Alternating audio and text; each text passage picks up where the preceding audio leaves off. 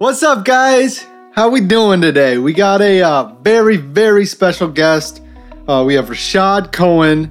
Man, he's one of the most charismatic. He's so thoughtful, and man, he's just so passionate. And you guys are going to see it in this episode, but you know, everything that this platform was built for is for people like Rashad Cohen.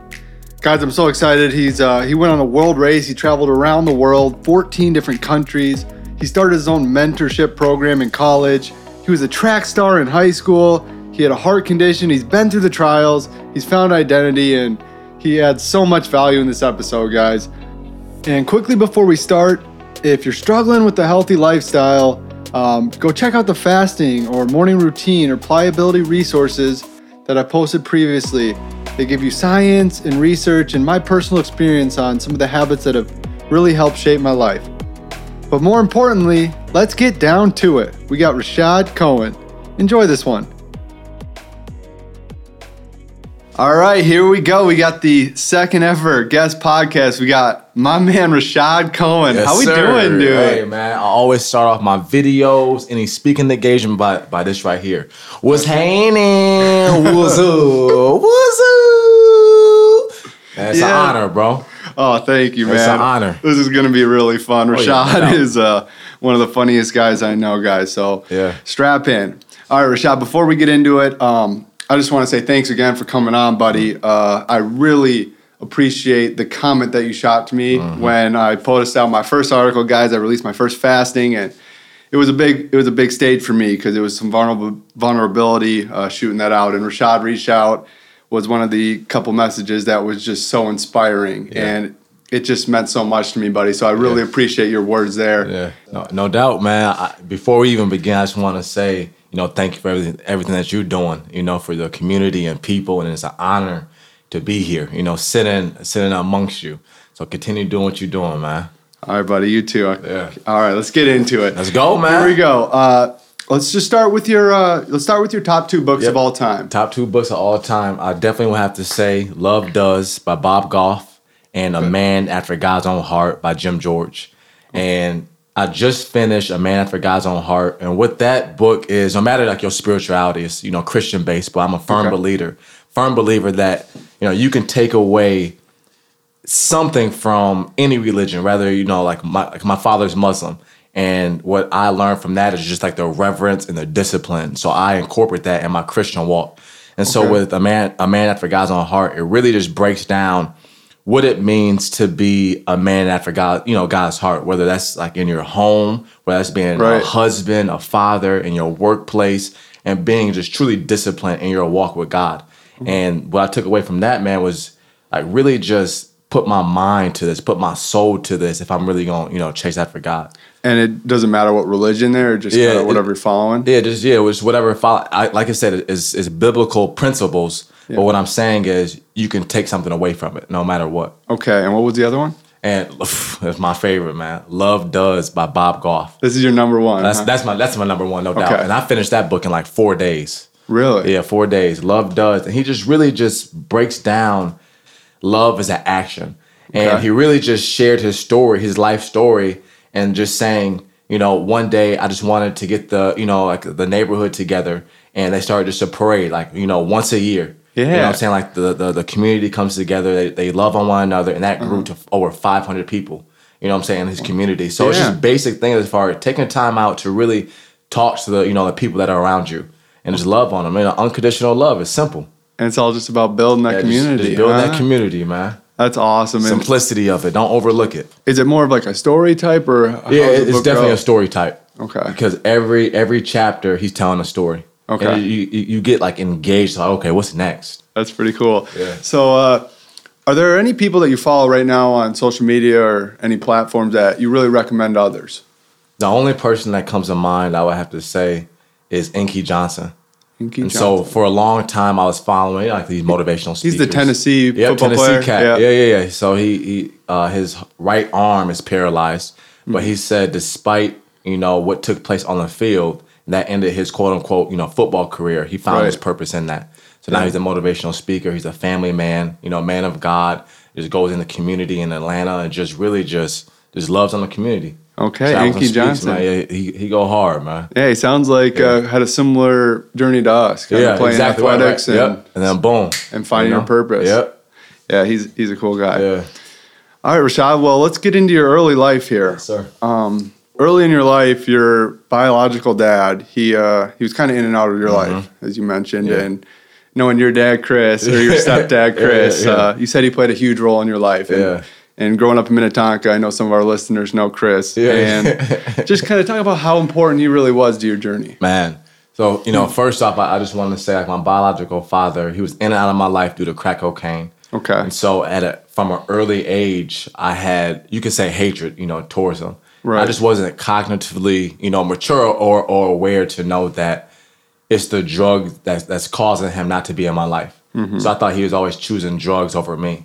And so I was blessed to have, my dad, Chris, in my life. Like at the age of 2, he came in my life. Okay. And he just played just a heavy like influence and role. He started off as friends, with my mom. And every weekend, man, I would go to his house. He was a football coach for Minnetonka, so go to the varsity football games. I was the ball boy. Then Saturday, that day was for Gophers game because he played, for the Gophers safety. So we'd go there, tailgate, and then Sunday it was the Pittsburgh Steelers, baby. Oh, and man. so that was just like a man's weekend for me. And so, what that taught me was like I said, as far as love, like he just invited me into his life, and I was able to see what it means to be, a man.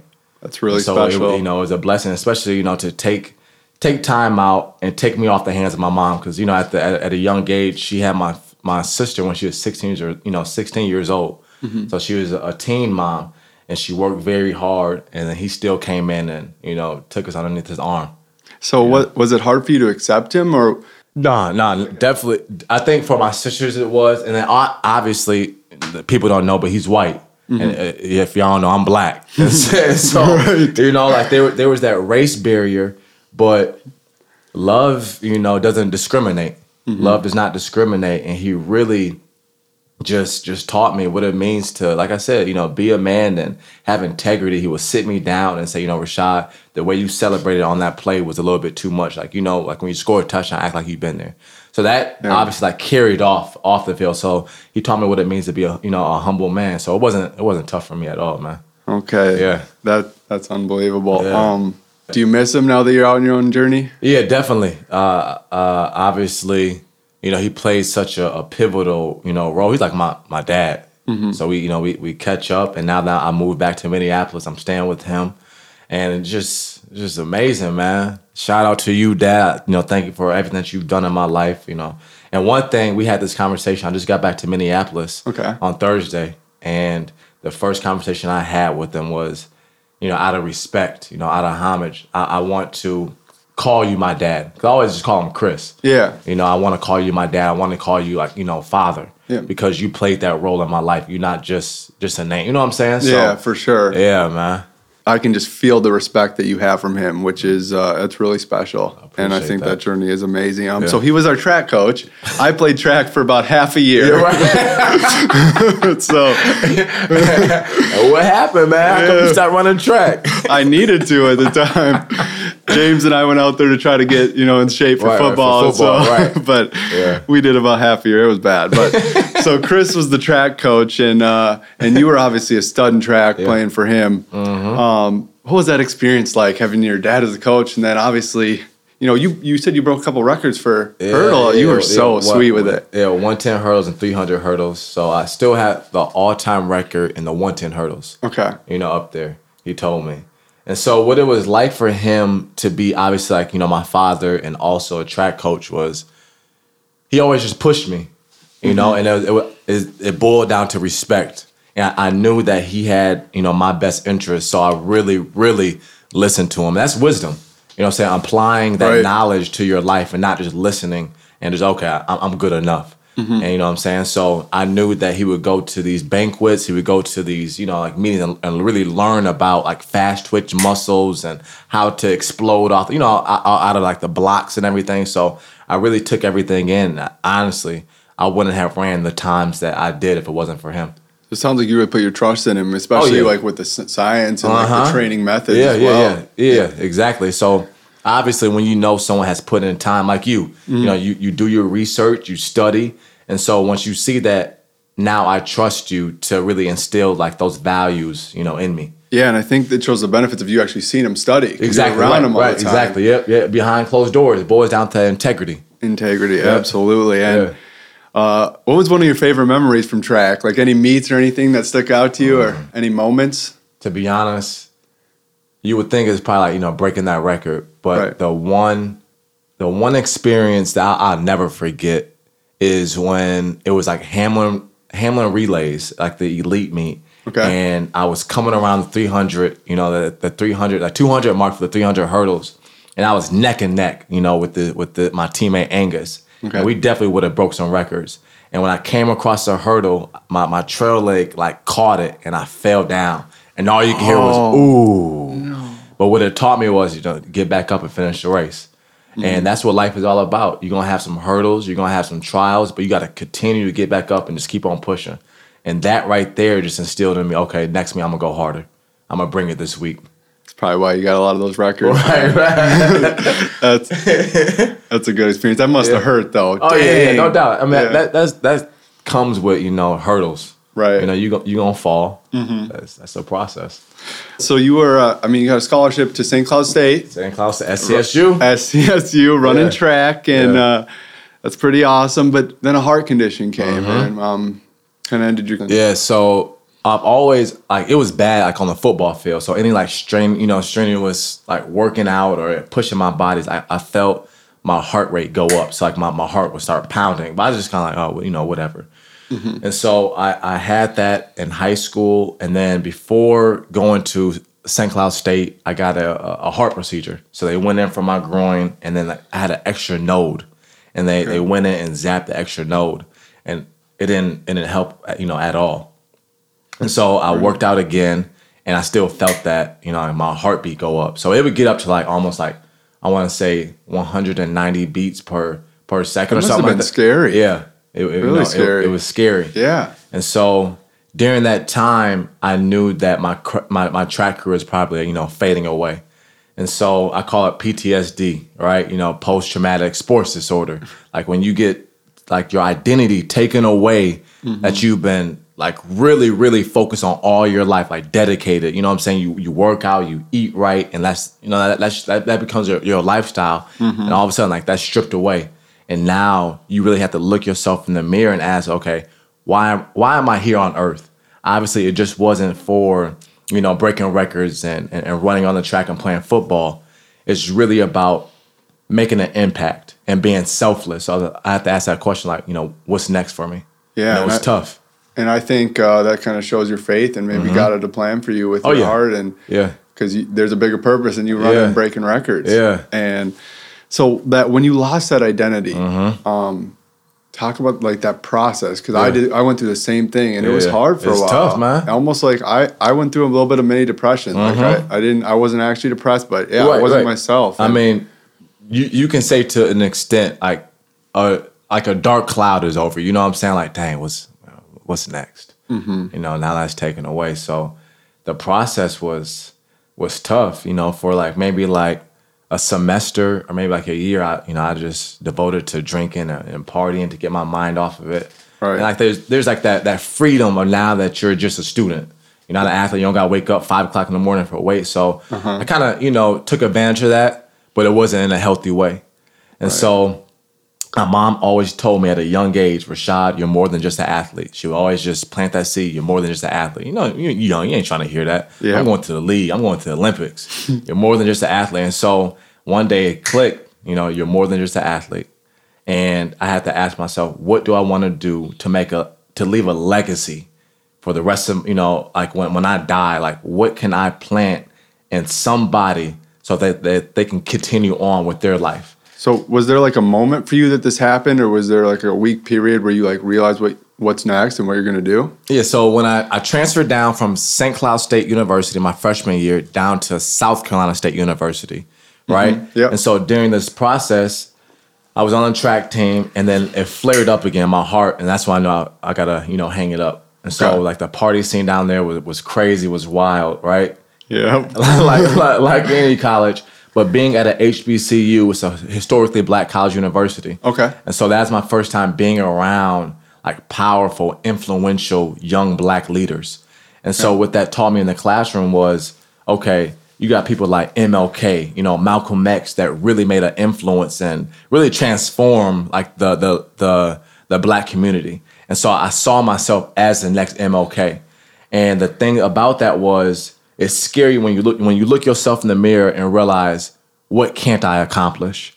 And that's when like my mindset like really started to get going, like what's next? Oh, that's you know really what I'm saying? powerful. So I created a mentoring program, and I entitled it Youthful Mister. So I was the president of a teaching program for black males. So it's only like 2% of the teaching population is black males. Okay. And so it's very low. So we, you know, like the purpose of that was to find more black males to, you know, be in the education system. Right. And obviously my dad influenced me once again because he was a gym teacher. Yeah. And so I knew I wanted to influence young people. I didn't know in what capacity. But what I did know was I wanted to change the lives of young black boys that were suffering from their father not being in their life, like mine. And I know that there are so many young boys out there who are broken and don't realize it. And so literally, Austin, when God gives me something, it'd take like maybe like 2 hours, like a vision almost. And one night I knew I wanted to create this mentoring program. I popped up out of my bed and I literally wrote the mission statement, the objective, the vision statement, what I'm going to instill in these boys. I typed it out. The next day I literally went to elementary, middle school, charter school to talk to the principal. I said, this is what I want to do with your boys, you know, and I want to really change their lives. And she said, all right, let's go. By the next month, we had about 10 boys started off, and over like 5 years, it grew to 60 boys. And so when I say you want to leave a legacy, that's what it means to leave a legacy. You got to like be hungry to make a difference in someone else's life. So, wow. Yeah, man, that's it. So that was it for me. Was after sports, I wanted to show kids there's more to it than just being, you know, the next LeBron James or the next, you know, Michael Vick at the time. You know what I'm saying? So people, all they have to see is someone else doing it to inspire them. And talk about that process. Like, what was the process like actually talking to the kids in the community? Just kind of take us through, once you got those kids, what did the mentorship look like? Man, so after every Wednesday after school, we would gather the boys. And obviously it was a education like foundation. So obviously like the first 10 minutes or, you know, 20 minutes was devoted to homework and studying, because a lot of those boys that were failing because like all right, so I don't want to get too deep, but in the education realm, it's that Maslow hierarchy of needs, right? So it's like the needs, like getting like shelter, food, and everything. You know what I'm saying? Basic needs. Well, your basic needs. And a lot of these young boys' needs weren't being met outside. So how do you expect these young boys to come in the classroom and learn when they're hungry, when their mom is a prostitute, when the father is beating their mom? So a lot of them have anger. Yep. And so they can't even learn, right? Absolutely. They're not in the right capacity to learn. And so we'll just break it down. I will make learning fun, like bring that energy, bring that passion. Like, yo, let's learn. You know, play different games. Like I will spin them around. All right, now run to the board. What's 5 times 5? You know what I'm saying? Like have like different competitions with the boys so that make them hungry, like to learn, make it fun. Yeah, almost an escape from exactly there. Right. You know what I'm saying? And they forget that they're learning because like we just like let's go. Yeah. You know, pound your chest and everything. And these boys like, oh, you know, learning is fun. And after that 20 minutes, that's when I get to the nitty gritty. Okay, today we're going to talk about integrity. Today we're going to talk about respect. I will break it down. Okay, what does respect mean? Like the definition of it. And then, you know, have them memorize it. And then the following week, you know, we'll talk about how do you implement that in the classroom, you know, outside in your community, in your home. And, you know, really just talk to them about what it means, once again, to be a man or a young boy of integrity, to respect these young girls. Because a lot of times, obviously, they see on music videos, they see, you know, like their brothers or like, you know, cats on the streets disrespecting girls. So I want to teach them to really respect women. So, you know, different stuff like that I was instilling them. Yeah, and I think that's something that when I follow you, I think is so impressive about you is not everything that you know and all your knowledge and integrity, but is your charisma and your ability to connect with people. And I think, like you said with your dad, when you're able to get that connection, then you're able to bring somebody in. Exactly. And then show them the real values. But they're never going to listen to you if they don't, even if you're not funny and Right, you're right. charismatic Yeah. and actually really connecting with them on, different levels within our society almost. So I have a vision board, Austin, right? And so when I create that mentoring program, before I had a vision board of creating a mentoring program, and one of the quotes underneath the picture was, "Kids don't care how much you know until you show them how much you care." And so every single day, it'd be random stuff. You know what I'm saying? Yeah. Like, what you eat for dinner last night, man? Oh, I had pizza. Ooh, what's your favorite pizza, man? So they actually like, okay, Right. he cares about like the little things, Yeah. So that's like the basic thing when it comes to people is like that connection. Like actually ask somebody, how are you doing today? You know what I'm saying? Like ask them, how you doing? Obviously, it's just, I'm good.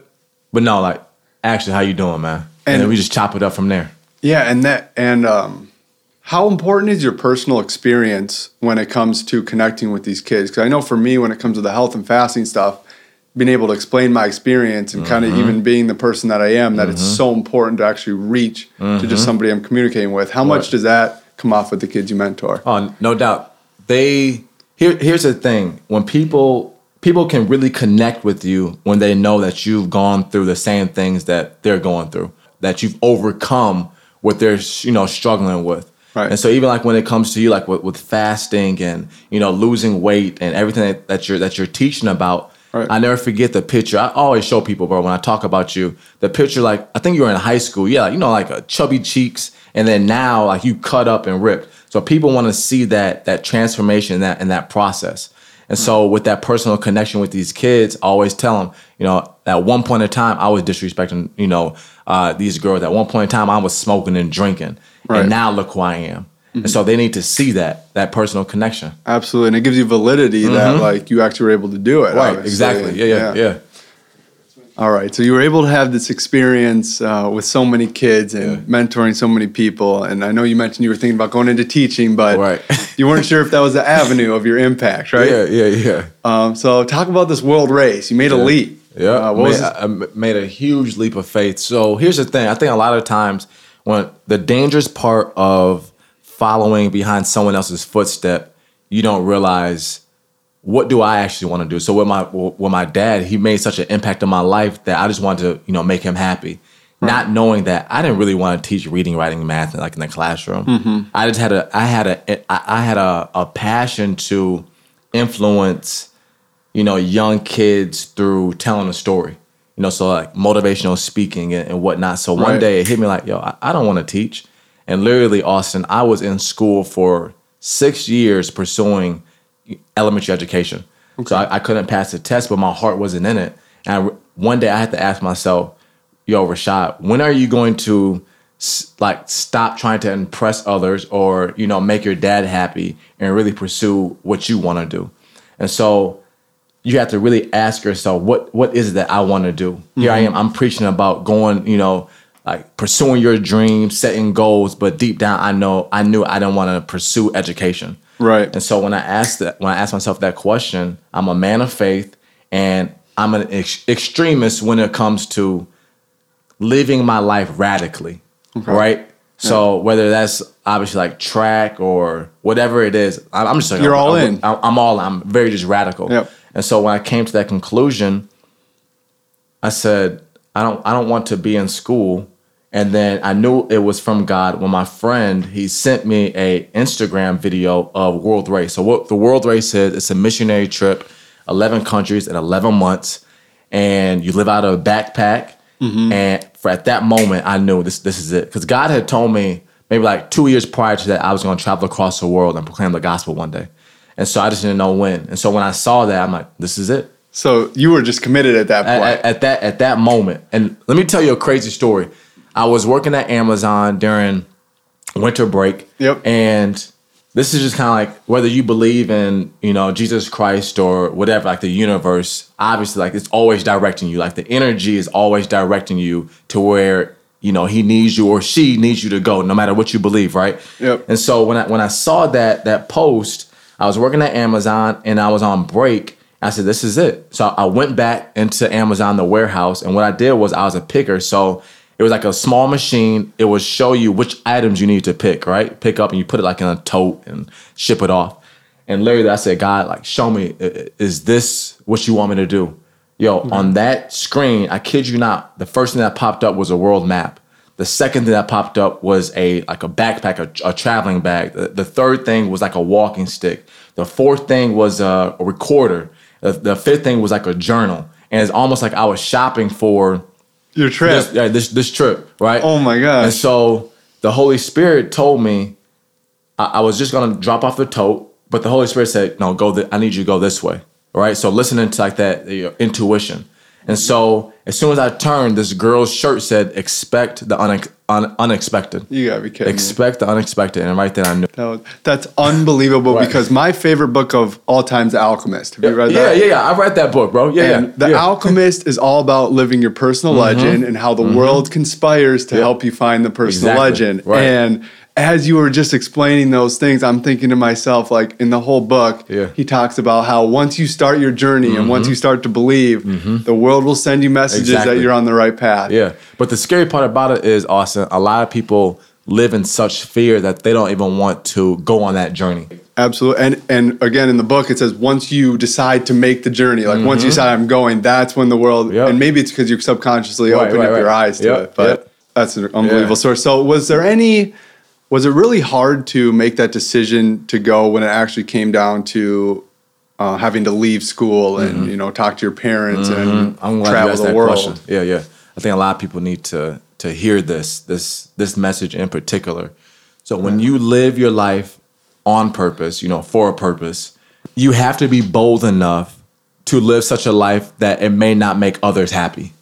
Okay. And that's what it was for my dad. Obviously, he graduated from the University of Minnesota. His side of the family, my grandpa graduated from University of Pittsburgh. My uncle, Harvard. And so it was a very educational background. And so when I told my dad, I'll never forget, I sat him down and my mom, different spaces. I said, this is what I want to do. This is why I want to do it. And I don't care. In all due respect, I don't care if you don't want me to do it because this is the journey that I'm going on. And at the end of the day, they respected it because I sat them down. And my dad doubted, right? He doubted a little bit. For sure. And plus the mission trip cost $18,000. But once you're walking in your purpose, everything else is going to just happen. And I raised that $18,000 in like 2 months. Wow. You know what I'm saying? 2 months? Just literally in 2 months, I raised that $18,000, like the majority of it. So what I'm saying is once you go after your purpose, once you go after your dreams, it's going to be difficult to please others. However, you have to continue on because at the end of the day, you want to go to bed happy knowing, this is the journey I'm on and I'm not doing it for my dad. I'm doing it for myself. Absolutely. And I'm sure they supported you. And that honesty is so important because they will respect it. Like you said, they respected your decision. And I just think today in society, I know myself, I struggle with this sometimes, is just being honest with people about their intentions when it's really hard to be, even when it's going to see somebody or you have something going on, just totally being honest about your intentions because they'll respect it.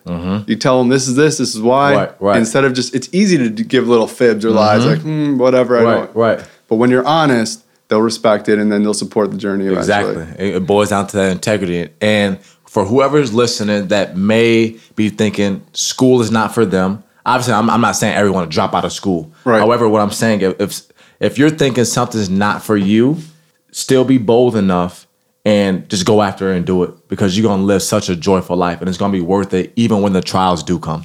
Right. That's awesome, man. Appreciate it. So getting to the world race. Yeah.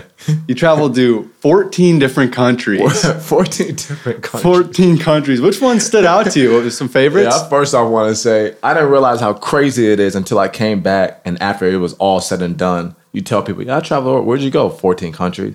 And look at you like, you crazy. Like, what would make you take a year off and do something like that? Like, Rashad, you really traveled the world, 14 different countries. And what if I would have continued to pursue education? I would have missed out on this opportunity.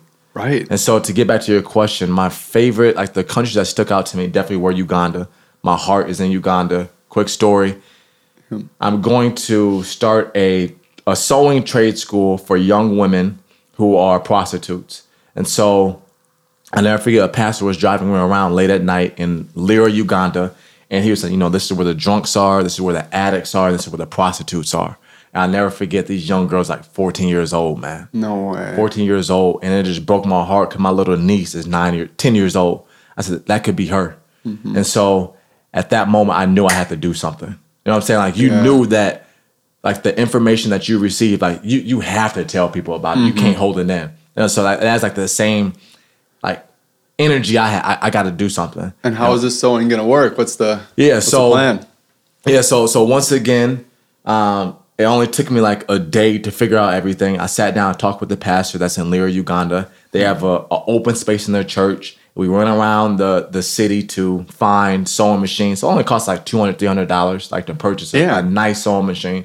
So we're going to have about 8 sewing machines in there. We're going to have a teacher teaching them how to sew, but also like the foundation, the meat of it is we're going to teach them biblical principles of what it means to be a woman of worth.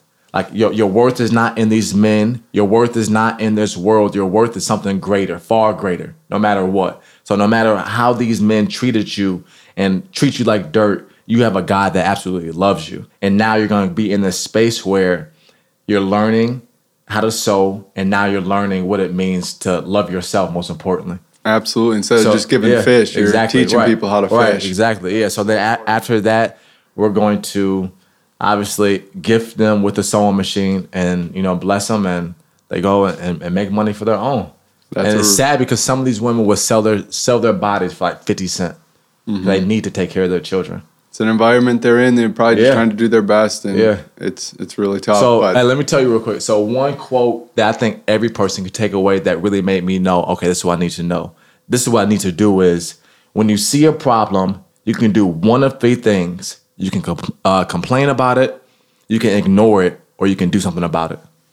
And unfortunately, a lot of people complain about it or ignore it instead of taking that initiative, taking that step and doing something about it and being changing someone's life. Absolutely. And I think as I've grown up and really started to just listen to the world, I've started to realize that. And I'm a sauna guy, so I'm in the sauna every day. Right, yeah. And if you just open up ears and just listen to people, you can hear a lot in there. And what I hear a lot is problems. So there'll be some times where I will just I'm minding my own business. I'll be like, oh, that's really interesting. So what's the solution? Right. And I'll just start asking people, what's the solution? Half the time, they don't have an answer. They just start talking about the problem again. Yep. So, it's a sad thing, I want to give you some praise. That is an unbelievable business. Find a solution, and teaching these girls how to actually get out is really amazing. Yes, no doubt. You mentioned to me earlier that Vietnam was a huge place for you. Yeah. Doing some serious personal growth. What was that experience like, and why did it matter so much to you? I'll never forget Vietnam. So one of my favorite, I'm all about quotes. So excuse me. I love the quotes. Stars only come out at night. The stars only come out at night. And one of my darkest moments of my entire life, man, was Vietnam. Okay. Solely due to the discrimination and the racism. And Europe was tough. Europe was on a whole different level as far as like the hatred behind seeing like a black man in their country. Really? And so it was tough. But with Vietnam, there were times where I didn't even want to leave out, my house where we were staying at because people would stare, people would point, people would laugh, people would take pictures. So I felt like I was an animal in a zoo. And so, but what that told me was it shaped and molded me to the point where I had to look myself every single night in the mirror and say, Rashad, you are strong. Rashad, God does love you. Rashad, no matter what people say, you are still a man of God. And so I had to lean on that, and there would be nights where I would just get on my knees and just pray like, God, give me strength so I can love these people. Serious test for you there.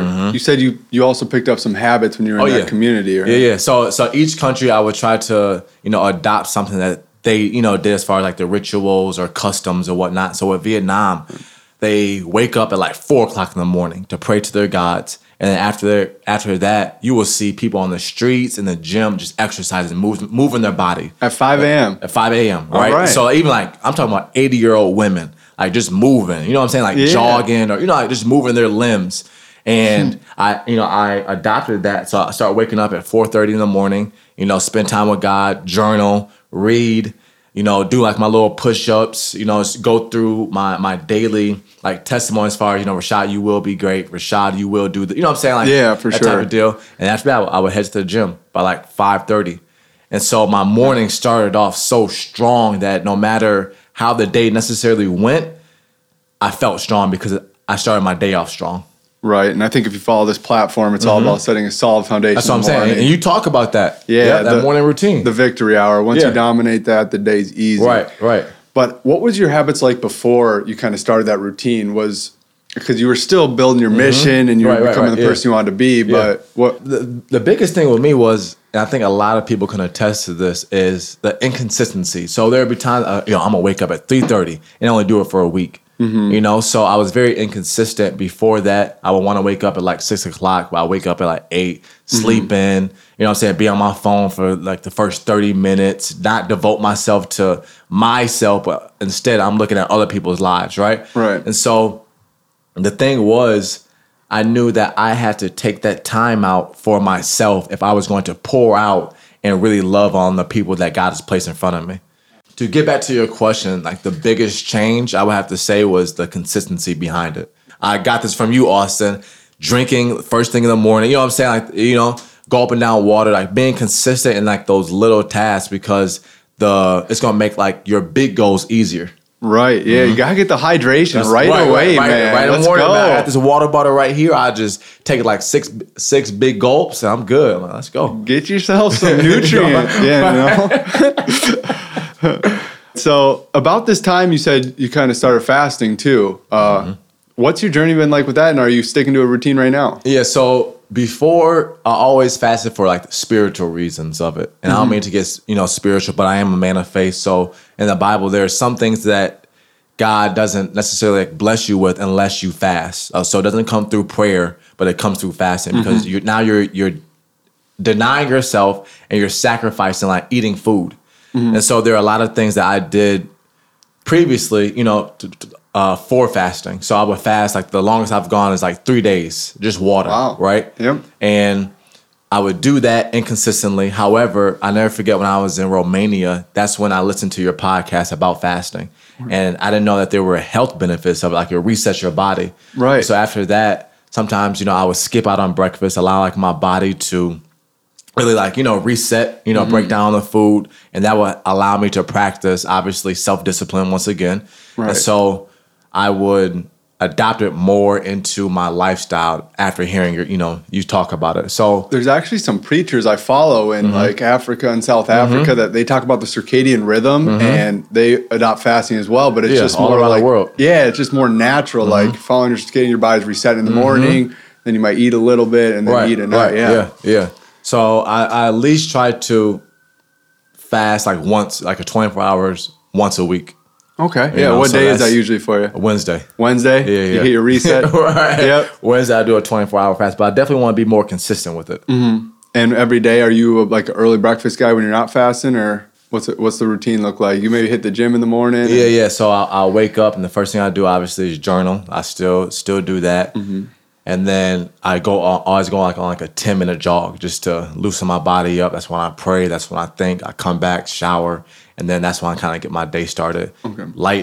Light breakfast, or sometimes I don't even like really eating breakfast. To be honest with you, I just drink my water. Yeah. And I won't eat until like you said, man.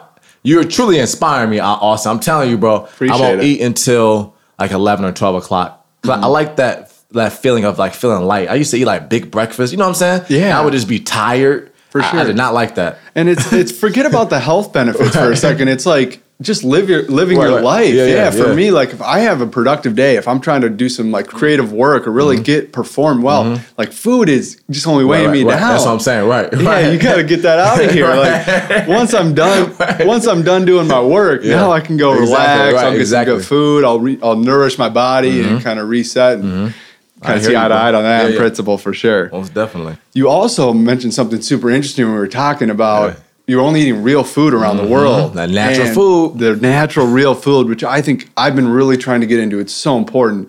And you got sick when you came back, eating more processed food. What'd that feel like to come back? Oh, man, it was hell. I ain't gonna lie to you, bro. Oh, my gosh. So they warned us, always have, like, start eating, like, home-cooked meals and, like, kind of work your way into fast food. And even, like, the frozen food, You know, mom, you're a great cook, but sometimes, you know, and I would just pop some in the oven, like chicken tenders. I would just feel sick. Right. You know what I'm saying? Like my body was like, yo, like, you know, you need to start like eating like that natural, like fruits and vegetables. And it was just tough for me. So now I don't eat fast food. I don't eat like junk. I was big into Skittles. My boy Trey sitting over here, he knows I always had a pack of Skittles by my bed. I would just wake up in the middle of the night and just chomp on Skittles and go back to sleep. Dude, what are you doing? Right? Mouth full of cavities. But on this trip, I didn't eat a lot of candy. And so now I don't eat candy. Like I'll have like, you know, like a handful of Skittles, like, you know, every now and then, but I just don't eat candy. So my body is just loving like the natural food, like, you know, greens and vegetables. I just feel a lot, you know, lighter. I can absolutely attest to that. And so what were you eating when you were kind of going around the world? What were the things or your diet look like? So in Asia, it was a lot of noodles. It was a lot of rice, that type of deal. They ate pork. I don't eat pork. You know, my father's Muslim, so I kind of, you know, adopted that into my lifestyle. Right. But a lot of these places, a lot of vegetables, a lot of fruits. They're big into, obviously, cutting a pig right in front of you and then cooking it up, or a goat if you have, you know, if you have money. So it was very, very light meals. But in Africa, they can eat a whole lot. So it's like a lot of like starch. Okay. You know, like potatoes and they call it like posho. Like it's, you know, like this heavy stuff. And so I always like to just eat light. Okay. Yeah. I can really attest to the eating. When I'm really on a good routine of eating real food, the energy and just the natural vibe I get is it's unbelievable. And for the listener, anyone out there who's interested in trying out, obviously in our society right now, it's very inconvenient and it's expensive to find healthy food. You know what I'm saying? Yeah. I mean, shoot, if you're driving down the road, there's nowhere you can stop really on the average place. You got to go to like, you know, a nice grocery store. But if you're able to adopt it and give it a real shot, I mean, wow, it does make a huge difference in how you feel. Man, you're going to feel totally different. You won't be as tired. You're going to, even like my mind is more clear. Absolutely. I mean, like the little thing. And going back to what you were said when you were talking about you were fasting, you know, and you were thinking more clearly and putting out master work. There was actually philosophers back in the olden days, like in Rome and stuff. They would make their students fast for 24 hours before going to their class, so they were thinking clearly and so that they actually could absorb the knowledge. Yeah, which I think is so interesting. And people are so scared to miss a meal. Right. Oh, however, but they're missing out on like that euphoric feeling of you just so clear. Everything's just clear. Like you're laser focused. I don't know what I don't like the process behind it, but you'll feel a big difference. Right. And again, everyone use your intuition and use some common sense with this. Like if you're an athlete and you're, you know, producing physical work and stuff where, you know, it's kind of a different mindset than if you've been adopted to fasting for a little bit and can really start diving into the mental benefits. All right. So we went around the world. You got back. I love this path you've chosen, man. Yeah, I appreciate it, man. I think it's really, really cool. Thank you. Choosing a route that's, you know, maybe not popular. I know you said committed to it. Has it been hard for you at all not conforming to maybe like easier job or like going through a tough route where, you know, there's not a lot of money right away in what you're doing? Right. Yeah. I would lie to you if I said, you know, it's not hard. And I'll never forget when we were flying from Dubai into Boston, I was like, oh crap, you know, what am I about to do? Even though I had like opportunities lined up, there was still like that feeling of like the unknown. Yeah. It's like when you're teaching, you know, you're going to get out in the summer, you're going to teach, you're going to have that set salary. However, I'm pursuing motivational speaking, preaching, you know, and teaching. So there's not necessarily a set job for that. And so with me, I just have to, you know, just trust God and everything, you know, align. The stars align, whatever you want to, you know, whatever you believe in. But he always got you when you're pursuing what he's called you to do on this earth. And so for me, I took up an internship here in Minneapolis. That's why I'm back and I'm doing what I love. I'm teaching, I'm preaching, I'm going into schools, you know, and motivating kids. So working with Pulse in Minneapolis, right? Pulse in Minneapolis. It's starting off as an internship, and then prayerfully goes, you know, a full-time position. Oh, awesome! It's a Christian nonprofit. Yeah. And what would that full-time position look like for you? So they're saying like I'm pretty versatile, and so obviously I would do, not obviously, but I would, you know, preach. I would create like their digital content, you know, like virtual Bible studies. So, you know, say walk through like the book of Luke with you. We're going to break down that passage. Okay, what did you learn from this? How are you going to apply it to your life? Something like that. And then also do a high school tour. So go travel around and go into high schools to speak to students. This is what you need to be doing, bud. Yeah, communicating and actually being physically engaged with people, but then also having the reach. You said social media a little bit social too, media, right? yeah. So creating like their YouTube content, Instagram, you know, like, hey, come out to this event, you know, that type of deal. Using social networking and stuff, it's going to be part of your job, and it's kind of part of your message. But I think we both agree that being in front of a screen wasn't the way that we were supposed to live. Yeah. What techniques do you do to be mindful of your time with technology? So it didn't hit me until I came back to America and I saw how everyone was just in their phone with the airplane. I'm like, yo, is that how I looked on this mission field? Because I was documenting everything. And so it's unfortunate. You know, I took things in, but I could have took more in if I just would have put down my phone. Right. And so with me personally, I'm very, very strict on my phone usage now. So like I said, the first the morning, I don't really touch my phone. I want that to be like focus on like my goals, focus on what I gotta do. And then also at nighttime, there's a rule that I have is I don't bring my phone in the bed with me. So I just set it on the the table. And I do the similar thing. I put my phone away in the bathroom. Yep. But I think that it's really hard when you want to use your phone because you can connect. There's obviously amazing benefits to connect with people and get that message out and get your journey out. It's amazing for people to follow it. So is it hard to like really find a balance, or is there an ideal balance, do you think? Yeah, there's definitely an ideal balance. However, you have to be very intentional when it comes to that. So say, you can't just say, okay, I'm just going to be on my phone for 30 minutes today. Like, be intentional. Okay, I'm going to look at this, check my emails, you know what I'm saying, devote this time to on Instagram. You know, so you give yourself like that personal freedom still, but you have to be very intentional when it comes to being on your phone. Like, you have to set those rules. Or even the iPhone has a self-timer as far as, okay, at 9 o'clock, you said that you're going to be off your phone. You got 10 more minutes. So like those daily like reminders to tell you. Right, because the phone is so distracting. I mean, the whole job marketing of the iPhone is to get you to touch other things. Right. It's all distracting. Yeah. So being mindful and thoughtful, I think that's a great point. Right. It's really hard. Yeah. And it's easy to just lose yourself in it. Like forget, and then all of a sudden an hour's gone by. You have like a TV show on. You didn't even look at the dang TV. Right. It's crazy, man. There was actually a really funny thing I saw the other day on social media. It was like, my nightly routine: sit down on the couch, tell my friend we're gonna have a conversation, turn on The Office, and then 5 minutes later we're all looking at our phones. It's scary, man. Yeah, I just had this conversation with my boy Trey. He's sitting in the room yesterday, and even with him, he inspired me because after he comes home from work, he puts his phone down. He has a son, and he just devotes that time to be with his son and to be with his girlfriend. Wow, that's really awesome. Even like with that, like, I think we've lost the art of communication because of the phone. Yep. We don't even come home and ask our loved ones or our brothers and sisters, how was your day? Because we're so into our phone. Absolutely. And kids now who are growing up, they're losing social skills. Yeah, like that's scary. At the golf course, I'm around a lot of young kids, and I get to conversate with a lot of parents, and just talking about how they can, like, eye contact is sometimes trouble, and like actually holding conversation. It's pretty crazy if the generations keep going like this to see. Yeah. And my little niece is 2 years old, and she already knows how to work the phone, always on her iPad. And that's the scary thing. If you really look around to quiet children up at the dinner table, you would just give them an iPad. And so what is that teaching them? You know what I'm saying? Like to be on their phone, to be on technology all the time. We played as kids all the time. You just go outside and play. Right. You don't see no one playing no more outside. No. You know what I'm saying? And playing street football. Yeah, for sure. You got nothing to do. You got to go do something. Go climb a tree, man. You don't see it. And that's why I love traveling across the world, man. You would just see kids just playing. Yeah.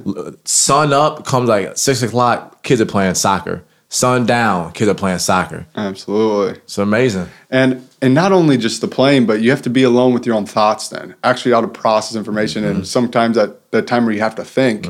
I know for myself, I'm always an audiobook guy, so I'm listening to stuff all the time. And sometimes I'm like, geez, dude, you just need to like relax and try to actually be mindful and sit and think in the car for 30 minutes. Like develop some thoughts. Let me ask you a question. Was that tough for you to sit in your thoughts? Like what was like the toughest part about it? It's actually not tough. Like I want to be distracted. My mind always wants to be distracted with something. And once like I get over a couple minutes, I actually really enjoy that time. Now, I was listening to this one podcast, and this guy, every year, he goes away, he goes on this retreat. I forget where it is, but for 7 days, he goes out into nature, nothing. All he has is his camper. And he's like a top business executive, and he's always using his phone for his stuff. And he just goes out there, and he's like, I have to be there when I think. I have to just completely be in my own thoughts, just me and my journal. And he's like, the first couple days, they were freaking miserable. He's like, I didn't know myself. And I actually had to like develop thoughts. I couldn't get distracted by stuff.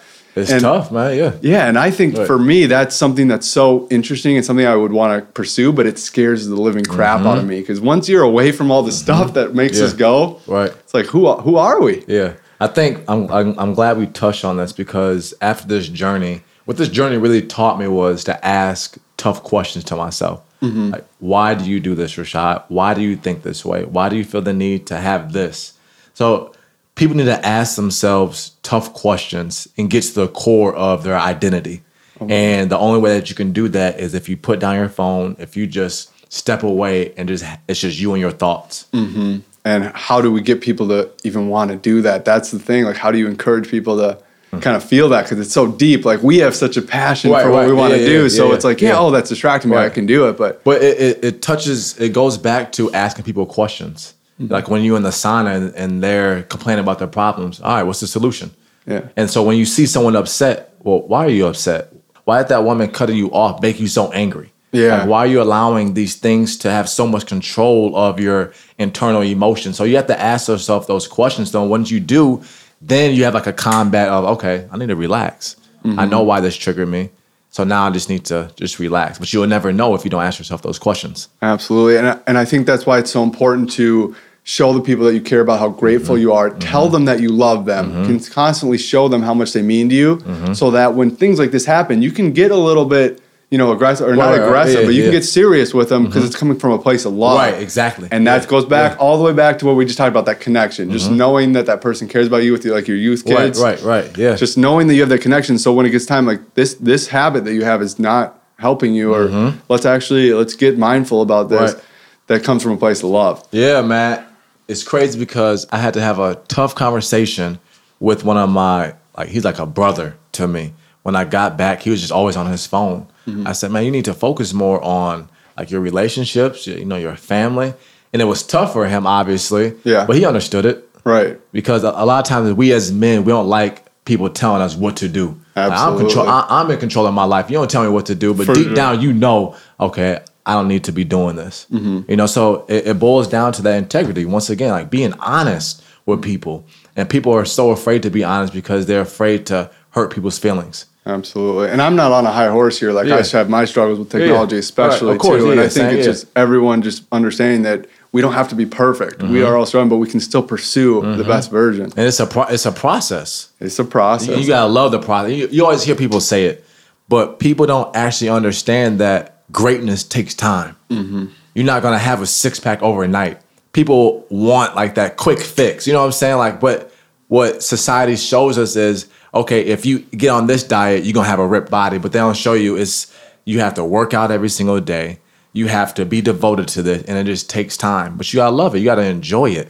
The result should honestly be the process. Like you loving the process, that is what matters. Because the very end result, it really doesn't matter. It don't matter, The process is the whole time you took to get there. Yeah, that's the whole journey. Yeah, exactly. So like when health and stuff, that's why fasting and some of these things and just eating real food, I believe in so much to my core because I enjoy every day I'm doing it. Yeah, so if you made me eat these like whatever small meals, or I had to just eat this one food all the time to get a six pack, I wouldn't want it. I couldn't do it. I couldn't sustain that. And in the process, you wouldn't enjoy actually getting there. And that's why most of the people don't actually get there. Dude, 100% of diets, they almost all work. They work. It's the sustainability. Can you actually adopt this and enjoy this for your life? Exactly. And enjoy it. This is like a quick nugget. The transformation happens in the process. The transformation happens in the process. Like that. Yeah. So I remember we talked on, and this is so interesting to me because you said you were kind of interesting or moving towards a minimal lifestyle, or a minimalist lifestyle. Minimalism. Yes, minimalism. And I am not a minimalist by any means, but I have been trying to sell all my old Xbox and like all video games, and I have, got rid of half my closet. So I'm kind of moving towards that way. And it's a process. It's a process. It ain't gonna happen overnight. Right. Right. There's actually a good book. It's The Art of Tidying Up by, forget her name, but she talks about this process of really simplifying things. But anyway, back to you. Talk about your journey with this, or what a minimalism minimalistically means to you. So I didn't know that there was a word to this until my mom started sending me YouTube videos. So obviously coming back from a trip and you're living out of your backpack, and so you don't have a lot of stuff. But I found that there was so much joy in that, Austin, of just, okay, I only got 4 shirts to pick from. And, all right, I'm gonna wear this one today. There's no deep thought behind it. Yep. And then you really learn to value, your shirts that you do have, because you don't have a lot. Right. And so what minimalism is not having a whole lot and finding happiness in the things that you do have and really finding the value in it. And so where the process comes and the transformation comes within all of this journey is asking yourself, okay, do I really need this? Or do I want it? Like, do I really value this? Mm-hmm. And so with even like clothes, obviously everyone got a whole bunch of clothes, but we really don't wear half those clothes. Absolutely. So the way I adopted that was I literally went through my closet. I spread everything out. Like, I don't really want this shirt anymore. I don't want that suit. I don't need to wear it. I got rid of like the majority of my clothes. And it's so freeing because now you realize that you're not attached to things. Mm-hmm. You're not attached to clothes. You're not attached to your phone, but you're more so value it. You like it, but hey, I don't need it. So what are you down to? What is the closet like? The count is I have 50 items. Okay. Right. So that includes my clothes, shoes, and everything. That's like the biggest thing. Computer, charger, yeah, exactly. And it was like probably like 50 items, total. Okay. And it's so freeing because I can open up my closet and it don't take me 5 minutes. Like, yo, what do I need to wear today? Okay, I got that. I'm gonna do that. It's just comfortable. You know what I'm saying? Yeah, and it goes back to, if you listen to a lot of psychology or top books about production, you only have so many decisions in the day. Right, exactly. Right. Yeah, and good decisions snowball into other good decisions. So if you make that, if you have to spend time deciding on a shirt, you're losing some of your creative power. It's power. It's a powerful journey because all the clothes I gave away, all the stuff I gave away, I blessed others with, and that's the thing. The Western society is so just I need it. However, like give. Give. Like, you know what I'm saying? Like, it's beautiful. Give to receive. Yeah, give to receive. Mm-hmm. Yeah, give to receive. Yeah. All right. Well, we talked about what you're doing here. What are the big lifetime goals? Like, are there any things that you're like, I really want to accomplish this over my lifetime? I would have to say a lifetime goal that will be done by this summer is Olympic distance triathlon. Ooh. Right. So obviously it's not going it ain't like a big lifetime goal, like 10 years from now. But however, that is a goal for me. And the reason why I want to do it is because it scares me. And with this journey, it just really showed me when you dream big and go after it, what can't you accomplish? Right. And I didn't want to be 35 years old and regretting not really maximizing my youth days of exercising and being fit and eating healthy. And so with this Olympic distance triathlon, I gotta be in shape. I gotta work out every day. I gotta eat healthy. So it's kind of like just like a motivation, right? And for so sure. Like, one of my favorite quotes, we all know it, is only those who will risk going too far can possibly find out how far one can go, by T.S. Eliot. So I want to push myself, and then who knows? Iron Man might be next. You know what I'm saying? Like, you just never know. You don't know. Exactly. Every single person who's been great in something, they started out as beginners. Right. Yep. And you just don't know. And I think, like you were saying, it's just so powerful to have a goal or just something in mind to shoot for, to hold yourself accountable to actually get it done. Exactly. So what's that process look like for you, like training? So now I'm just like at the the very foundation of it. Obviously running. I haven't started biking or swimming yet, but it's eating right, being consistent, like the basics of it. And that's it. I'm gonna start swimming pretty soon at a local middle school right down the street, Minnetonka Middle School West, and they're gonna teach me like really just how to perfect my form and not use a lot of energy. And I'm excited, man. When is this triathlon? So it's gonna be in the summertime. I'm not sure the specific date. Shout out to John Odom. He graduated from Minnetonka High School. He's doing his thing. Great guy. Yeah, great man. Guy. And he's into triathlons. He's always like, "Oh, Shot, you gotta do this triathlon." I'm like, "Yo, black people don't swim, bro." But and that's one thing that I felt guilty of. Like, I gotta not. Who say black people can't swim? You know what I'm saying? Like, so let's go out and do that, and I can inspire others to swim, to learn how to swim. I can inspire others to not have society tell them what they can't do. You right. know? Yeah, absolutely. So I'm excited for this journey, bro. So next summer, huh? Yeah, next summer. I think you're gonna crush that. Yeah, no doubt. Come on. Let's go back to, remember last time we were talking about goals in the process. Yeah. And when you have a goal, like the macro goal, like the micro, say you want to get a 6-pack. Okay, the macro is the 6-pack, but the micro is doing abs for 10 minutes a day. And then when it's hard and it's tough, you don't feel like going, you always have to remember that 6-pack. So when I'm working out, Austin, I always think of, okay, I envision myself running down like that street and my family cheering me on. I envision myself, crushing like that swimming and biking and like the end result of like going across that finish line, whether I'm dead last or not, I'm raising my hands like, yo, I accomplished it. So you know what I'm saying? So it's always, you gotta have that big goal, but that small goal, as well. It's gonna motivate you to get to that big goal. Yep, long-term goals and short-term goals. There you go, man. I think when you tell your family and friends and you really communicate, this is what I'm doing, the more people you tell, now the more accountable you are. There you go. And that's why I wanted to voice it on this podcast. Yes. Now people are gonna be like, yo, what's up with that triathlon? You better be running, man.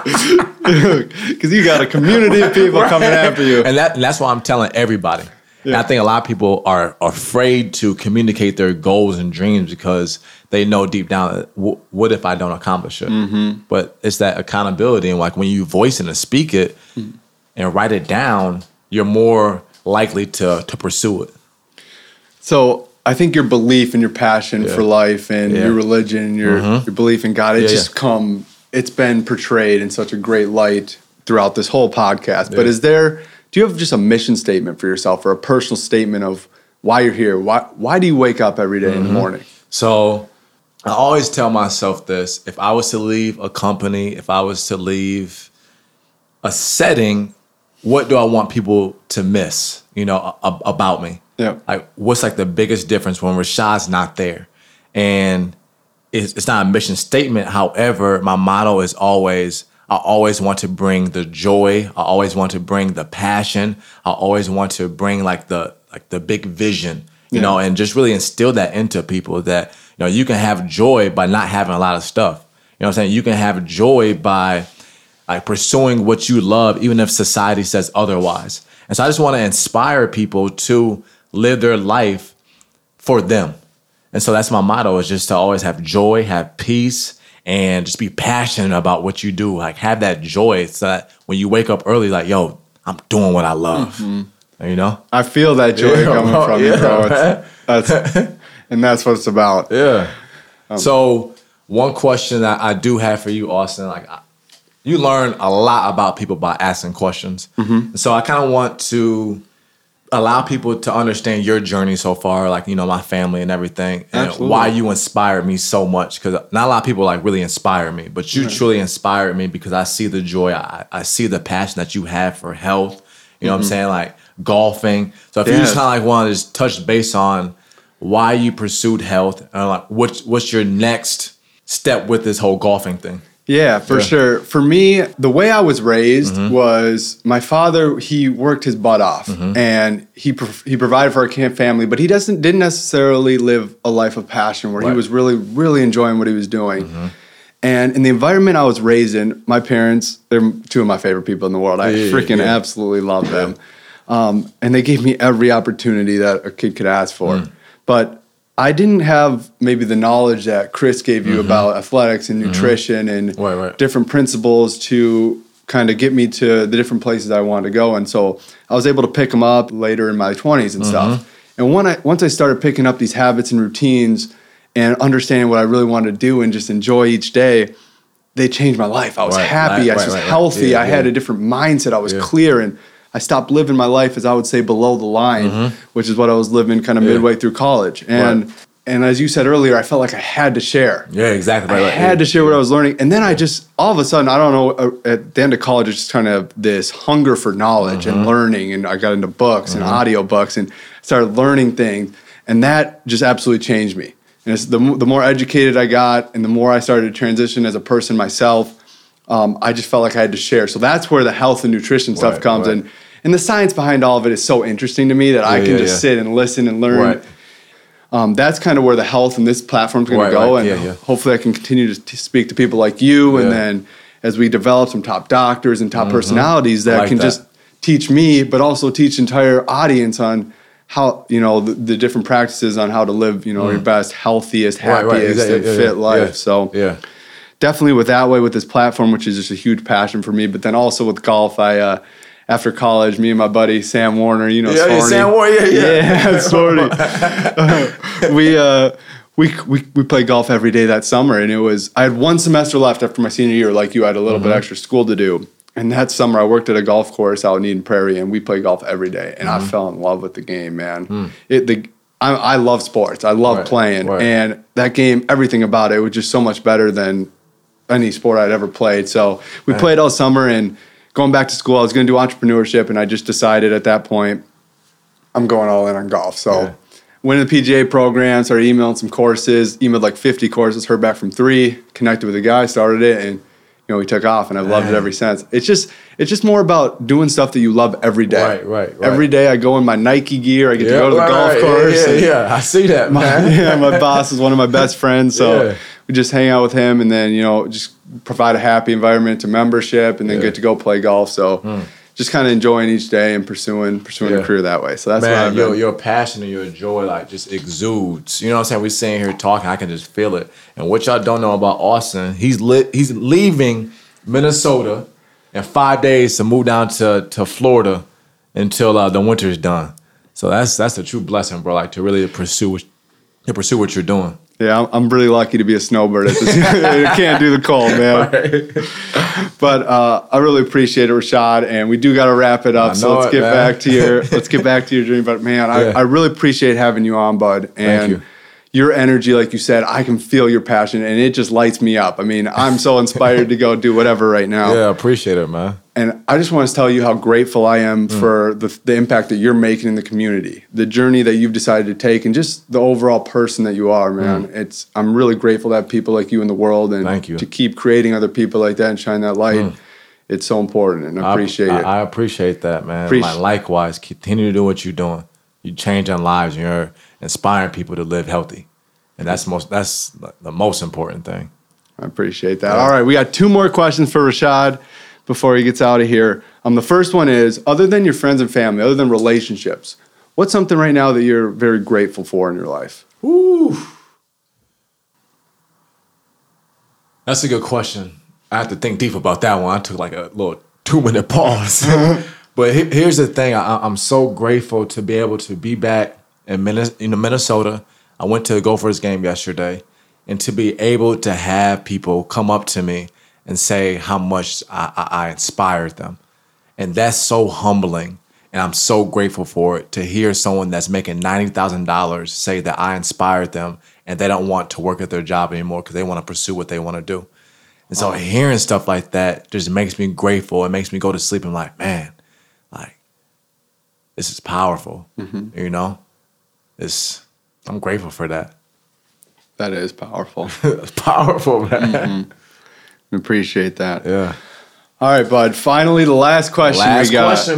The last question we got. If we were to fast forward, let's say, 15, 20 years, whatever it is, and you got 3 little boys. Yeah. You got 3 boys. Right. And they're, let's say, 13 years old. They're just growing up. They're starting to get into high school, but they don't really know anything about the world. And you have 3 things or a few things to tell them and guide them. Yeah. What 3 things do you believe to be true that are going to help them live a happy, healthy, and fulfilled life?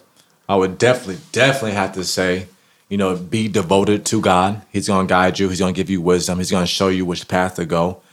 I would have to say travel. Like, get out. The world is your classroom. There are going to be some things that your teacher can't teach you, but the world can. Mm-hmm. So I want to travel with my sons and allow them to see this world, teach them life lessons through that. And then also I would have to say is live boldly. My mom always says, be you boldly. And so whatever you do it boldly and do it courageously. So follow God, travel the world, and live boldly. Live be boldly, you. Right. All right, Rashad Cohen, everybody. Thank you. I appreciate it, bro. Versace on a plane, Gucci on my slides. I know you're in love, I can see it in your eyes. Don't be acting cradle, a man to bind. All right, guys. Thank you so much for listening. Go follow Rashad. He hangs out on Instagram. It's at Rashad Cohen, and he's taking all my posts. You guys know where to find him. Go follow him. Go follow his journey. Thanks again, guys. Have an awesome day. Let's go get after it. Let's go. I spin a rock on my pants, yeah. I do this for my fans. They are my fam in advance, yeah. I'm already taking a chance, yeah. I'm moving more like I'm Chance, yeah. I cannot f with the man. I'd rather go out and trap for my bands, yeah. But baby gon' hate me for trapping, no. I had to do what I had to do. Magic, she never seen it like that before, yeah. Rockstar lifestyle might not make it. I'd rather be dead than live basic, yeah. Gucci on my slides. I know you're in love, I can see